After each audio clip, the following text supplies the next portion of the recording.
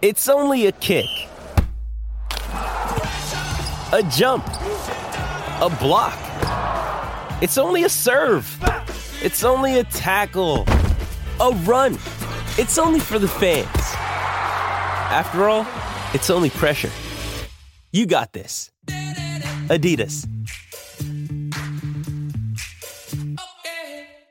Mom deserves the best, and there's no better place to shop for Mother's Day than Whole Foods Market. They're your destination for unbeatable savings, from premium gifts to show-stopping flowers and irresistible desserts. Start by saving 33% with Prime on all body care and candles. Then get a 15-stem bunch of tulips for just $9.99 each with Prime. Round out Mom's menu with festive rosé, irresistible berry chantilly cake, and more special treats. Come celebrate Mother's Day at Whole Foods Market. Thanks for listening to the AZ Wildcats Podcast, a special Sunday edition with Jason Scheer. I'm Mike Luke. Well, right now, the football staff is done.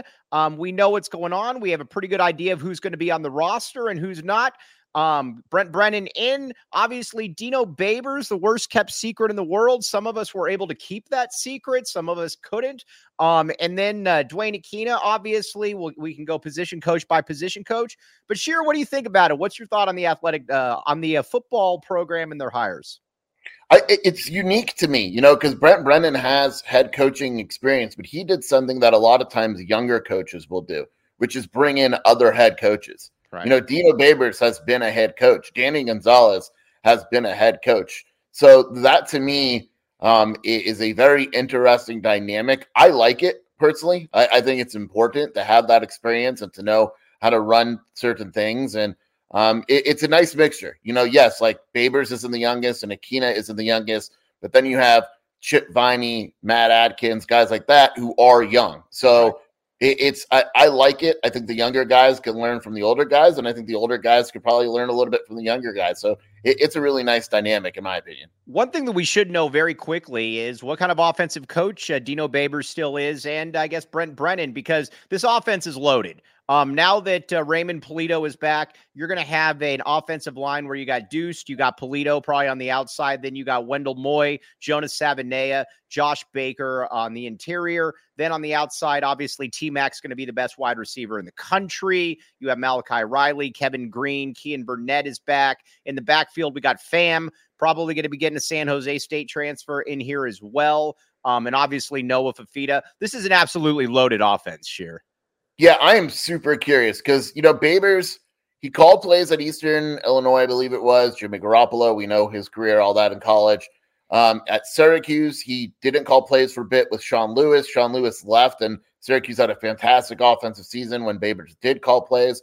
But we don't really know, right? Like, I would assume that Brent Brennan went to Noah Fafita and was like, or is going to go to Babers, I should say, and be like, look, this is the style of offense we want to run. We know that Babers has seen everything in his years as a head coach.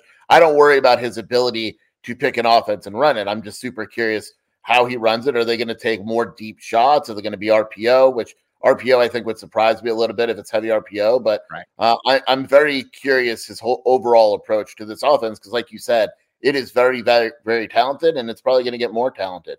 It's probably going to get more talented as well. And one thing that I think that we know is that, at least Noah Fafita, outside of running like the triple option or something, he's a smart enough kid. He's a cerebral enough football player that he's going to be able to make it work, whatever it is, just because football, again, he prepares, but football obviously comes naturally to him as a quarterback.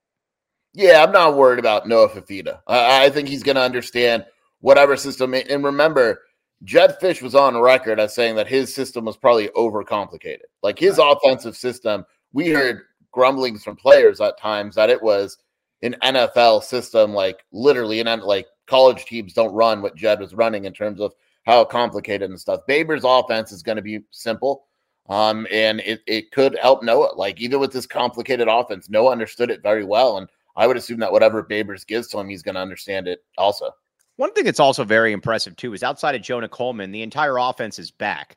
There is no way that when Jed Fish left for Washington that he thought that he would only be bringing Jonah Coleman and possibly one or two defensive players. There's just no way. The biggest surprise to me is the offensive line. offensive linemen and their coaches bond. They are very close. Right. For Arizona to be able to bring in a guy in Josh Oglesby who really has bonded already with the players from what we've been told. Leifstad Quinn spoke very highly of him when we had him on the show. It is important. And for Raymond Polito to come back, I mean, just look at Washington. Who do you want to credit with Raymond Polito back, Scheer? Come on. You. It's all you, Mike. All me. But look at Washington. They lost their entire offensive line. Right, for sure. And I also thought it was very fascinating as well that when it came out that Noah and T-Mac, that they didn't really consider Washington. I mean, I knew that behind the scenes. You knew that behind the scenes. But they didn't consider Washington. And when Jedd Fisch left, they weren't going to follow him no matter what. It was funny because Biggins wrote that article where they went on record with that, and he goes, I hope it doesn't get overlooked that they weren't going to Washington. Like, that cannot be overlooked. Like, people are like, oh, they're a lock. They're locked. Not only were they not a lock, they didn't consider Washington. They were going to Alabama with the board, which I totally get, that being their second school. I don't want to say Arizona fans would have been upset if they wouldn't have been upset if they left, but if they left to Alabama, I think part of it would have been like, oh, okay. Because at this point, let's be real, every time someone enters the portal from Arizona, I think the first reaction from Arizona fans is anywhere but Washington. And that's exactly what it is. And honestly, they've done a good job of keeping most of the good percentage of the defense. I mean, let's talk about it. Takari, you got all three of the safeties back. And you could say, how much of a priority were they for Washington? But all of them were good. I have a hard time believing that Washington wouldn't have taken Dalton Johnson if Dalton Johnson wanted to follow Jedd Fisch. Same thing with Gunnar Maldonado. Takario Davis seemingly coming back is massive. Because again, you got we'll get to Ephesians here in a second, but you've got an NFL type corner already lined up, along with three safeties that are very familiar with the system. That is a big, big play for Arizona getting Takario Davis back. Yeah, I mean, if we assume, and we're assuming Takario Davis is at all the team functions and all that, and nothing's done until it's done, but getting him back is huge. And getting both those guys back is huge. But you want to be able to get one of those corners back. It's not the easiest thing to find a lockdown corner in the transfer portal. Again, spring transfer portal is going to be wild. It just is. So, like, if Arizona doesn't have a super corner going into the spring, you're like, okay, well, let's see what happens coming out of it. But the last staff was correct. Matt Doherty, the recruiting guy in the last staff, was correct. And he said the final college football roster is no longer final until August. Right. And that's exactly what it is. And so, like, it's hard for us to analyze it in terms of what they're missing, because they could easily just go and add something during the spring, or they could lose something too. All right, now at the Ephesians Prize Sock, this is going to be an interesting one because I know that Greg Biggins crystal balled, and Greg Biggins is the best in the business. He crystal balled Ephesians Prize Sock to Washington. This is one of those things, though. The longer it plays out, the more you got to kind of wonder about it, because generally when guys take visits, they go ahead and they commit pretty quickly. This is going to be a fascinating one to follow, because Ephesians also is a guy that knows so many of the players on this current roster. Yeah, this is an interesting one. And I totally agree. If you visit a school in the portal and you don't commit right away, keep this in mind too. Like, eventually you have to enroll. Right. Like, you have to go to that school if you want to take classes and be there for spring football. So that deadline is coming to a close here. I don't know how Washington works in the semester and all that, but I know, like, for Arizona to bring in guys, it's probably like this weekend. Like, otherwise they're probably done. Right. And I mean, let's be honest too. Jedd Fisch, to use your favorite term, understands optics. I think if you go on Washington message boards, they're overwhelmed so far. I think just the general thought was, well, the Jedd's going to bring a lot of this roster with him, and essentially he's brought Jonah Coleman, cool, and he'll probably bring Isaiah Ward. But that's essentially been it. And they've hemorrhaged almost everybody on that roster to the point where you got like one starter coming back. If Ephesians Prize Sock was committed to Washington, knowing Jedd Fisch the way we've seen him, Jedd Fisch would be plastering that everywhere. Yeah, he is not committed to Washington. Now, he might be soon. I don't know. But the thing is, Jedd is all about optics. Like, and I was of the belief, like Jonah Coleman, we talked about Jonah Coleman committing Saturday night after everybody's celebration and all that. That was planned. He was the only dude that committed on that Saturday night, and others waited till the next day. But your ability to go and I would say this for Brent Brennan too. He had 3 San Jose State players on campus this weekend. If those guys don't come to Arizona sooner than later, that's a bad look. Right. Raymond Polito visiting Washington and not committing is a bad look. That's his offensive line coach. That's the guy that brought him to Arizona. And he's basically saying, you know what? I'm not really interested in that anymore.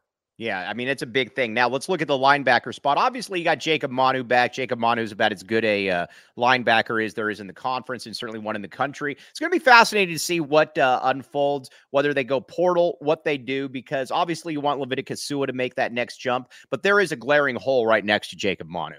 I think they got to go out and get an older guy. I would assume they wait until the spring and see what kind of jump Sua has made and Camilla, and maybe they can finally figure out Justin Flo, but even then, I think they have to go out and get an experienced guy in the portal. That, to me, on the defensive side of the ball, assuming, let's just say they lose one of the 2 corners, they probably need to go out and get a corner and another linebacker. Right. And then on the D line, it's going to be interesting again. It's not done yet, obviously, but I fully expect Big Bill Norton to come back. Big Bill Norton coming back is a big one. Pardon the pun. This is where they got to do some work, though. You got Tai Uiagalelei obviously coming back. He's going to play a lot. But then after that, you got Deuce Davis that is in the portal. Isaiah Ward is in the portal. You're going to try to get Trey Smith, all-conference type guy from San Jose State. But defensive line is something they got to work on here. Yeah, I mean, look, Trey Smith is very good. He would be a plug-and-play right away. Sone Toya is visiting as well. He would be a guy that'll probably play right away. But they still want to add some stuff. And look, I mean, we're keeping our eyes on everything, right? Like if Chip Kelly goes to the Seahawks, well, Sione Toya's brother is on UCLA, and he's awesome. Right. So all of a sudden, maybe he comes to Arizona. I'm not guaranteeing anything. And all of a sudden, you got a big improvement. There's so many moving pieces, but like you said, they absolutely need some more defensive linemen. But all of a sudden, if they land Trey Smith and they land Toya, it looks a lot better than it did 48 hours ago. Yeah, exactly. And I'm of the opinion too. And again, things can obviously change. I'm not super in tune with what's going on in the Big 12, but I think Arizona is going to be better. I think Arizona, if I had to bet, I think Arizona is going to be the best team in the Big 12 next year. Yeah. I mean, look, I would say top 2, top 3, right. I think Utah is going to be up there. And,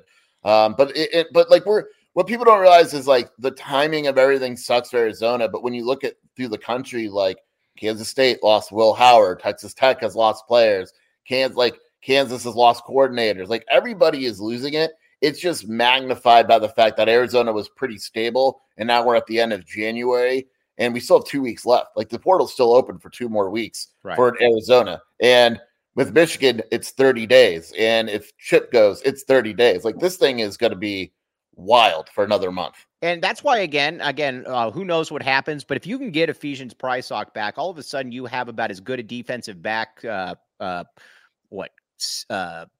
with 3 safeties and 3 corners as there probably is almost in the country. I mean, it's crazy to say, but it's up there. That makes the D-line's job a lot easier. You can take more chances. Ephesians Prysock would be a really nice one to get back.